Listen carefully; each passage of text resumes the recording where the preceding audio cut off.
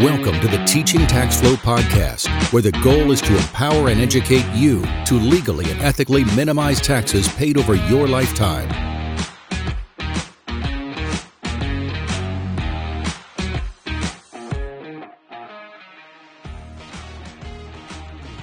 Welcome back to the Teaching Tax Flow podcast, everybody.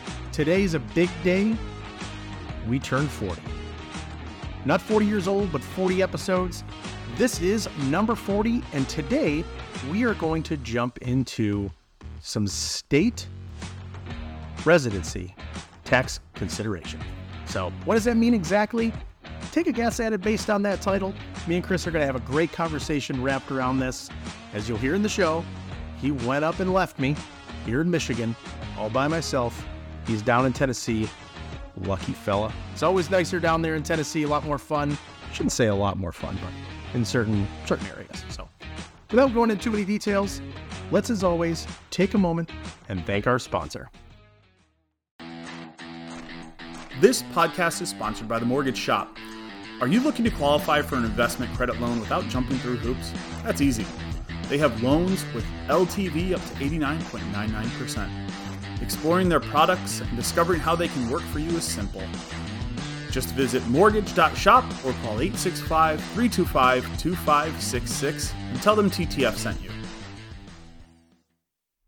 Hey, everybody. Welcome back to Teaching Tax Flow, the podcast. How about that for a little introduction? I pretend like I'm a radio guy sometimes when I do these.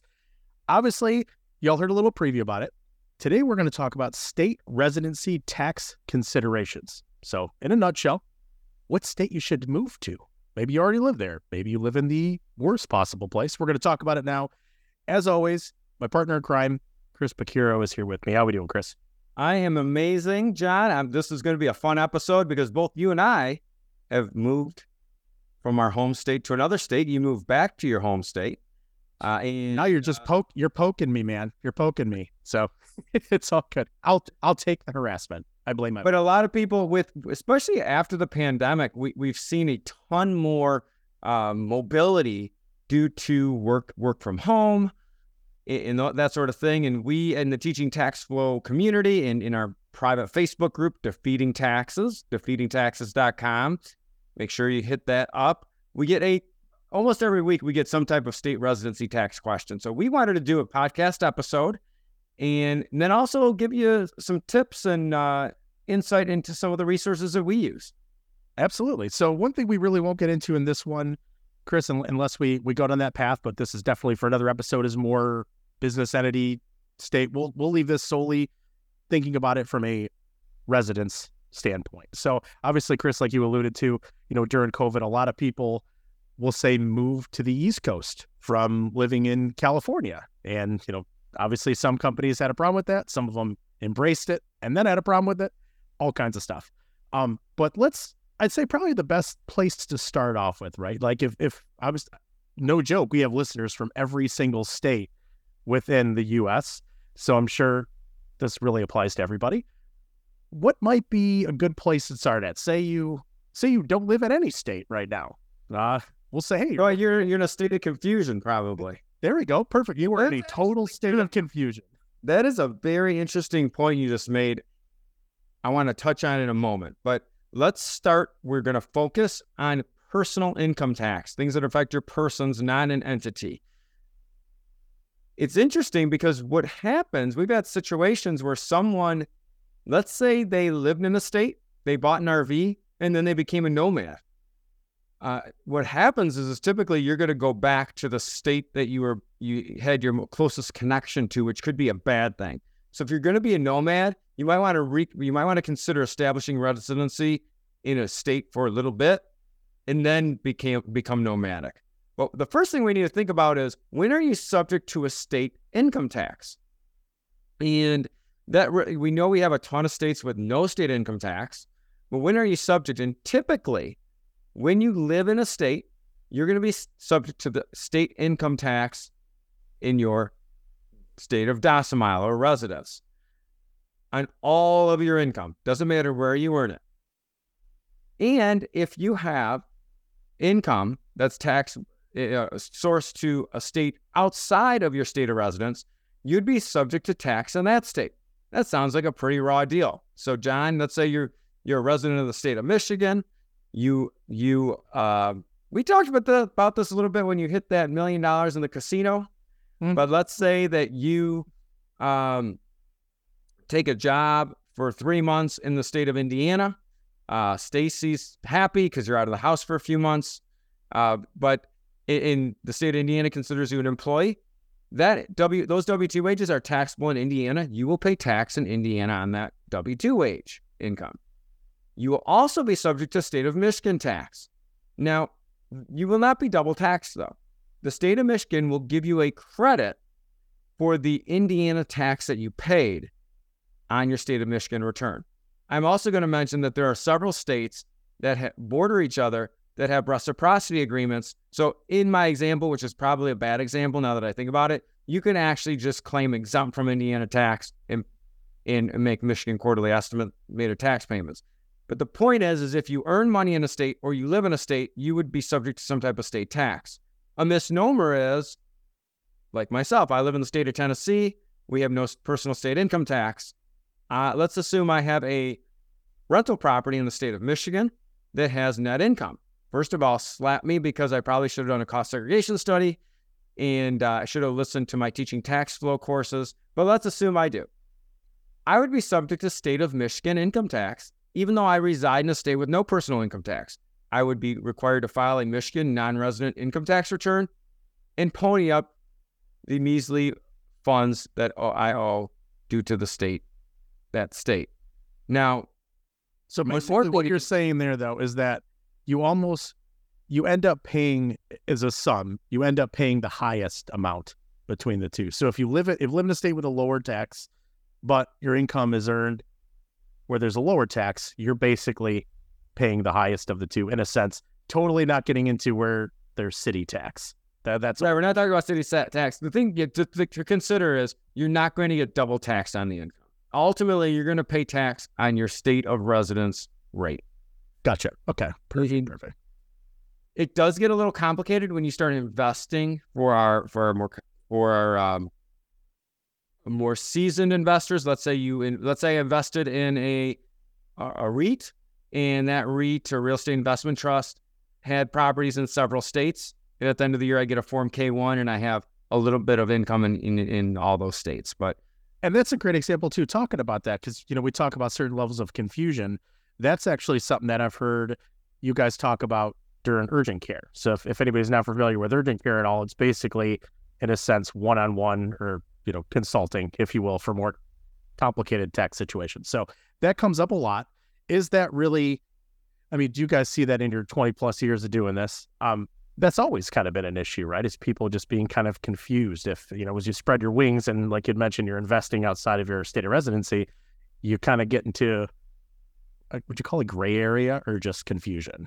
It's really more just tax compliance, because in general, you've got to weigh the cost. If you have a K-1 and you have $100 worth of income allocated to the state of Arkansas, you probably are under the threshold for filing in Arkansas. It's not going to give you any benefit. You don't have any tax withholding, so you might not file for that $100.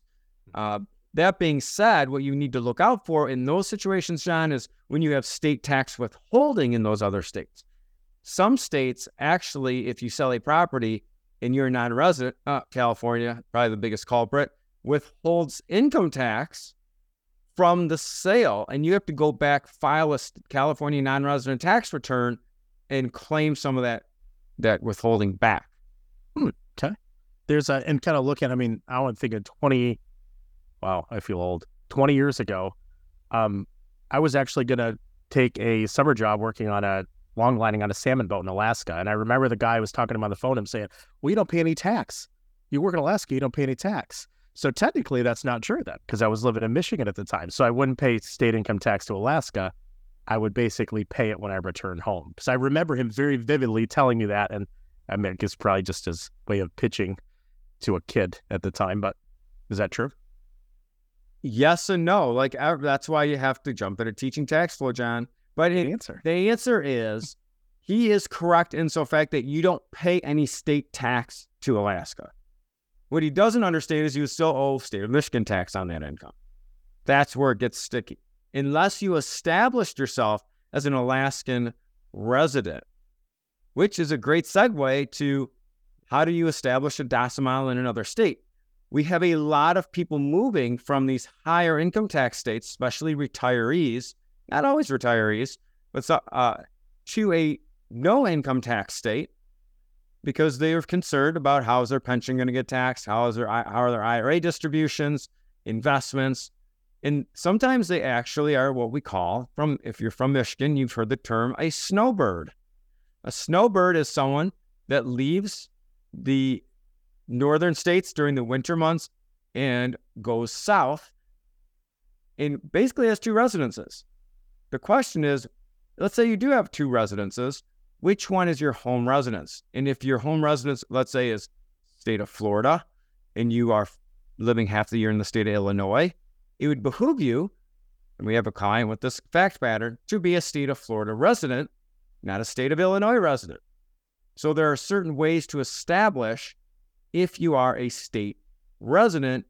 The state of Florida really doesn't care because there's no state income tax. But the state of Illinois, if you were audited, would be very interested in determining if you're a legitimate Florida resident.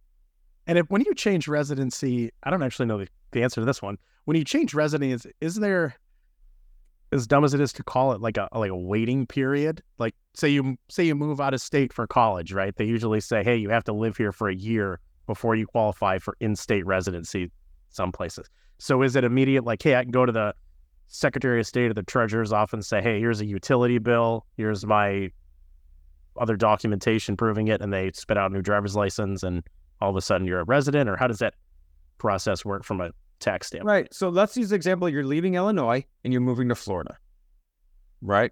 What you would do is when you sell your house in Illinois, you write a Dear John letter and send it to the state of Illinois and piece them out with a certain finger when you hit the state line and say, I'm not paying tax anymore. No, I'm just kidding. And it's not the thumbs up. How do you establish domicile? There's really no formal way to do it. When we have a client that changes states, what we would do is we would file a part year state residency tax return for the state you're leaving. Typically, you're going to file a return, and you're going to self. It's not like anyone knows you left, right? It's going to be something that you're self-policing, if you will. Obviously, you could be examined, but you're going to just say, I lived here from January 1st to June 20th this year, and my income was for the first half of the year approximately is taxable in the state of Illinois. The second half is not. So how do you establish that? First thing is you've got to spend more time in the state that you're going to over a 365-day period than the state you left. It's called the 183-day rule. Some people plan around that. And it's interesting because think about a snowbird that spends 6 months and 2 days in Florida and 5 months or whatever days in Michigan. And in the middle of their stay in Florida, in the beginning of October, they get evacuated by a hurricane. Now they're not in Florida anymore. There are rules and such, and depending on where they flee to, and typically we don't want to get into the weeds too much, but those are just crazy little scenarios that can happen. In general, you're not going to lose your residency there. But the things that you could do to establish domicile is going to be employment location. Again, we have a lot of virtual employees, but changing your mailing address, the big one, changing your driver's license and your vehicle registration to your new state, updating your voter registration card, those are huge. Back in the day, it used to be all establish a bank account, but now, many of these banks are in several states. But that voter registration and the driver's license is really important. Any type of, one misconception though is that you have to buy a property to be a resident of a state. You can rent. There's nothing wrong with renting and you could own a home in Michigan, rent a condo in Florida, and be a Florida resident because you're there longer. Okay. And again, not getting into the weeds, right? Like say, I actually have a handful of friends that are, pipe fitters, make excellent money doing this, and they're on 6, 7, 8 month contracts, and they have a motorhome, right? So technically that motorhome is in permanent real estate. They're not renting. They're not doing this. So basically it comes down to if they want to elect for domicile in that state, like you had mentioned, kind of knocking through a couple of those checkpoints, but then they'd move around. Yeah, but they would have to establish an address there. They'd have to change their voter registration. They'd have to change their driver's license, re-register their vehicles, enroll their children in school there. Those are a lot of things to consider. And at some point, it becomes the juice is not worth the squeeze, right? And exactly. That's how you have to establish a residency in the new state to not be a resident in the old state. Right.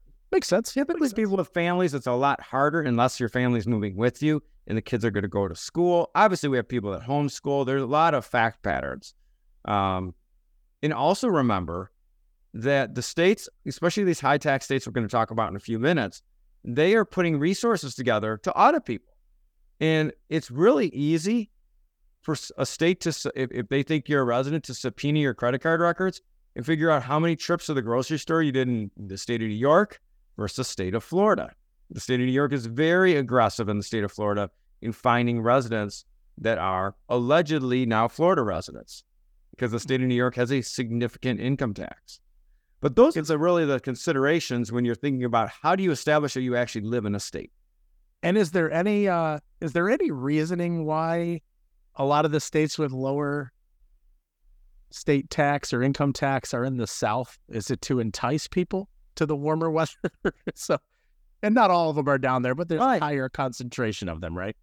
Well, so you nailed another point. I mean, now that we've talked about when you'd be taxed in a state, how you establish domicile in a state, let's talk about the different types of taxes. In essence, the states in the Southeast or the Sun Belt are operating in a lot healthier financial condition than some of the other states. Just because they have no state personal income tax doesn't mean that they're not generating a lot of revenue through other taxes. So the things you want to consider on the personal side is going to be your income tax, sales tax, property taxes, personal property taxes. That's like the vehicle registration fees, then also transfer taxes when you sell a property. In general, the states that are doing very well, and we're going to talk about that in a couple of minutes, have a higher sales tax or occupancy tax, tourist tax, whatever you want to call it, to pay for the people that live there. I live in the great state of Tennessee, and we have no personal income tax. We have a 7% state sales tax, which is a little higher than normal. And then each county has a county sales tax they tack on. Ours is 2.25%. So that's hefty. You don't pay sales tax on everything. Yet we have a significant, though that's a higher sales tax, we have a significant occupancy tax. So when you think about Tennessee going from west to east, you still have a decent amount of tourism in Memphis. You know, you've got some conferences there. You have some festivals. You've got Elvis's old house, which I can't remember right now. And when we listen to this, I'm going to slap myself. Graceland. You know, Nashville, I mean, you've been here several times. Many of the listeners have. It's just booming, and it's been that way for almost a decade. Other than Vegas and Orlando, probably the third largest convention center crowd. Every week there's conventions. There's always stuff going on here. So you're talking about sales tax. And it's almost, when you think about moving, it's you almost got to be really good and really crafty with a spreadsheet, right? So even when I was in South Carolina, now looking back, I'm like, you know, even when you went and bought a new vehicle, I forgot what the number was, but you know, your purchase tax was capped. So it's like a couple $100, right? Where in Michigan, it's not. Pay your sales tax on that. But every year for my registration, it was $600-$700. Where I'm telling my friends back in Michigan, they're like, "What? Are you out of your mind? Like it's $105 or whatever I paid here instead of $780 or whatever it was." But then you're right. Like I remember, like I was in Charleston County, so we had our state tax, which I think was, I could be wrong, 6% at the time. Then there was a 2% county tax, but then the hospitality and tourism tax at certain areas around there was 14.5%. So you'd go to a restaurant or a bar and you look at your bill and you're like, "Holy crap!" Be like, they're getting me here. But then there's, you know, a lot of the guys too that would, you know, lucky enough to have multi-million-dollar yachts that are getting huge tax bills. So you're right. There's a lot of things into play. I mean, real estate property tax is much lower, but they get the money regardless. Well, the state of South Carolina does give you a credit on your return if you keep track of how many gallons of gas you utilize, which is a pain in the butt. Now you can use an app. We talk about tax agencies are your involuntary business partner, and we refer to the IRS a ton, but the state and local taxation is another issue. And then, to finish up with Tennessee, the most Johnny T. I don't know if I told you this, but most visited national park in the United States. Most visited national park in the United States is Smoky Mountain National Park. So you have a ton of people in Gatlinburg, Pigeon Forge, Sevierville. It's huge. So all those tax dollars are getting, sales tax dollars getting poured into the state of Tennessee. And you mentioned too, like a lot of them are operating at a much, much healthier financial status, right? So a lot of that, it's just not the tax that they get from that. It's, it goes into the economy. So there's a lot going on with that, which again, I'm sure kind of offsets taxation decisions, right? Yeah, absolutely. It's pretty telling on, what states are going to do what, and we use. So now that we talked about different types of taxes you need to consider, the other things non-tax would be car insurance. Your vehicle insurance in Michigan is probably a lot more than in the middle of Florida, in Orlando. There's no snow in Orlando. There's, it just depends.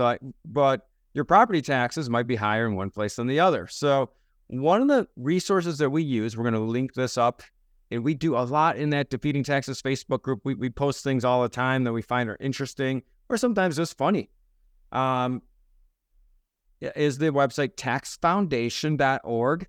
It's a nonprofit, bipartisan organization that breaks down tax code and tax law. And they have a whole section on state tax. But they went through and they ranked different states based on their individual income tax, sales tax, and property tax. And they have nice graphs. So, we if we look at we kind of always poke fun at California, right? But so California is ranked. So you do want a low rating. You want to be number 1, number 2, but California is ranked number 49 in individual income tax. New York's ranks 50th. So 49, which is the no zone. That's what you want to avoid. No zone. In state sales tax, California is 47th. New York's 43rd. So they have the worst in income tax and pretty much the worst in sales tax. And in property tax, California is 19th, so not too bad. New York's 49th. We need to get some guests on this show and call it like Battle of the Borders or something, and have a couple of guests on from different states and let them battle it out and justify why their state's better. Well, and you've got to think too, when you institute a sales tax or consumption tax, we talked about this many times, you are also filling that tax gap. So let me give you an example, John. You hire a painter.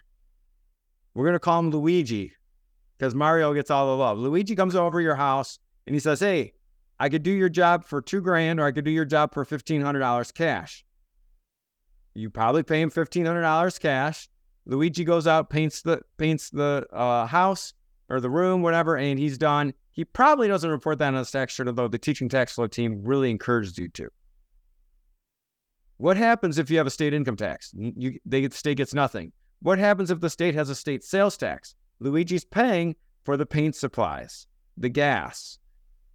So that's where that consumption tax, the states with seems to be have a higher sales tax are doing better than the states with the higher income tax. Or you could be crappy at both. Right. Which then it's just bad leadership. No, and that makes sense. That's a great example too, because some people think like, oh, somebody didn't report this on their tax, that the state is completely getting zero. Which, I mean, it's unfortunate because they're getting shortchanged. For good on projections. But it's like, we're good. Let's talk about, give me a state, for instance, that ranks high, like Florida. Florida's tied for number 1 best in income tax, so it doesn't have an income tax. In sales tax, 21st, so a little better than average. Property tax, 12th. So really, really solid.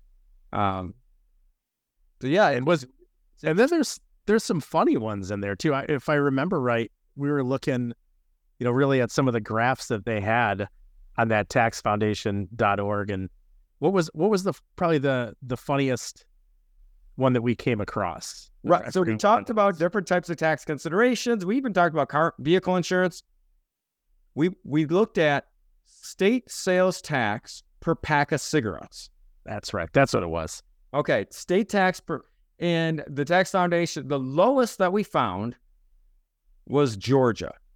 Actually, I'm sorry, Missouri, 17 cents per pack is a sales tax on 17 cents per pack. The highest we found was the state of New York, of course. So California is getting jealous. We keep bagging on New York. $4.35 per pack. Now, you might want to chuckle at that, but if you smoke a pack a day, that's an extra $1,500-ish a year that you're paying. And that's is that I don't remember either to or if it was or wasn't even noted on there specifically, but so that's a monetary set tax. It's not a percentage, right? Correct. It's per pack. Okay. Missouri 17 cents is the lowest that we found. New York, you pay $4.35. And that's just a flat. That's not the cost of the actual pack, obviously. That's just the state tax. Right. And then it was something crazy on there too, if I remember, not to poke fun at it too much, but there was a very high smuggling rate based on that. So the smuggle rate in New York, according to the tax foundation, is 53.5%. So over half of the packs of cigarettes in New York are smuggled in. Oh man, it's you could maybe imagine that, having like a whole like a SWAT team based around tobacco smugglers at state borders. That's it's funny but not funny. Well, I don't know, anyone that watches Seinfeld remembers the episode when Kramer rented like a U-Haul and did the math or something, or stole a postal truck to return the cans to Michigan at 10 cents a can from the state of New York. Of course it went poorly. Of course, yeah. It wouldn't be good TV if it went well. But those are just some of the fun things. But again, really, it's interesting. Really fun to just take a look at, and yeah, I mean that's those are things to consider. So basically, the gist of this episode is really just, I mean, obviously we have fun kind of diving into the details, but really kind of getting across that. You have a lot of options. Literally, you have 50 options when it comes, if you have the freedom. I mean, obviously, there's a lot more that goes into it than just selecting a place to live in based off, tax rates and taxation across the board. But it is something to consider, especially if you're a high income earner, right? Like that plays a very, very, very large part in that selection. Absolutely. I mean, you're looking at the high income earners, well, we got to throw California. The highest state income tax is 13.3%. That is a significant amount of money for state tax. So yes, obviously we say don't let the tax tail wag the dog. Put a bow on this. There are several different scenarios where you would be even subject to any type of state income tax. We gave you a list of the considerations when establishing new domicile. So, hey, I don't like my situation. I'm looking to relocate. How do I establish residency in another state? Or some people legitimately have two residences. Maybe they want to establish residence in one more or the other. Those considerations were put out there, and all the different types of tax, not just income, sales, property, personal property, transfer tax, cigarette tax, if that's a factor. Mm-hmm. Mm-hmm. And then, well, based on that, now you got me a little sour, but I think we went into a lot of stuff. So maybe I'm just going to click off on you and you go enjoy your tax-free, your no state income tax. But is there anything else we want to add here? I know we kind of went into a lot of good detail. We'll obviously post some of the links in the show notes and send you guys directly to there. Maybe we'll post one in there too, just for the tobacco taxes, because it's kind of interesting to see how it rolls. But well, before we put this episode up in smoke, here's what we're gonna do. There you go. I love it. One serious note before changing state, especially for people that are retirees, look at the state to make sure that it conforms with federal estate tax rules, right? Because we know that the federal estate tax exemption is very high. Not every state conforms to the federal estate tax exemption. So that's my last piece of advice. We're going to start jumping into some more. We had our living trust episode already. We're going to start diving into some other estate planning topics. And then that's a wrap. Alrighty. Well, thank you everybody as always for joining us on this. Chris, thanks for letting us dive into your brain on this. I know we kind of casually talk about this, over dinner, drinks randomly and travels, but it's really interesting. If you guys do have some time, get onto that website again. We'll put the link in there for the Tax Foundation and just kind of mosey around in there. Even if you have no plans of changing residency, just get in there, spend a little time and kind of clicking through. Of course, after you listen to some of our other podcasts, listen to those first, enjoy all of those. I know we're getting up there in the numbers, so check all those out. Check out the Tax Foundation. Post any questions you guys have in the Teaching Tax Flow community there on Facebook. They're on our page as well as the Defeating Taxes group. But again, we will see everybody next week. Thank you as always.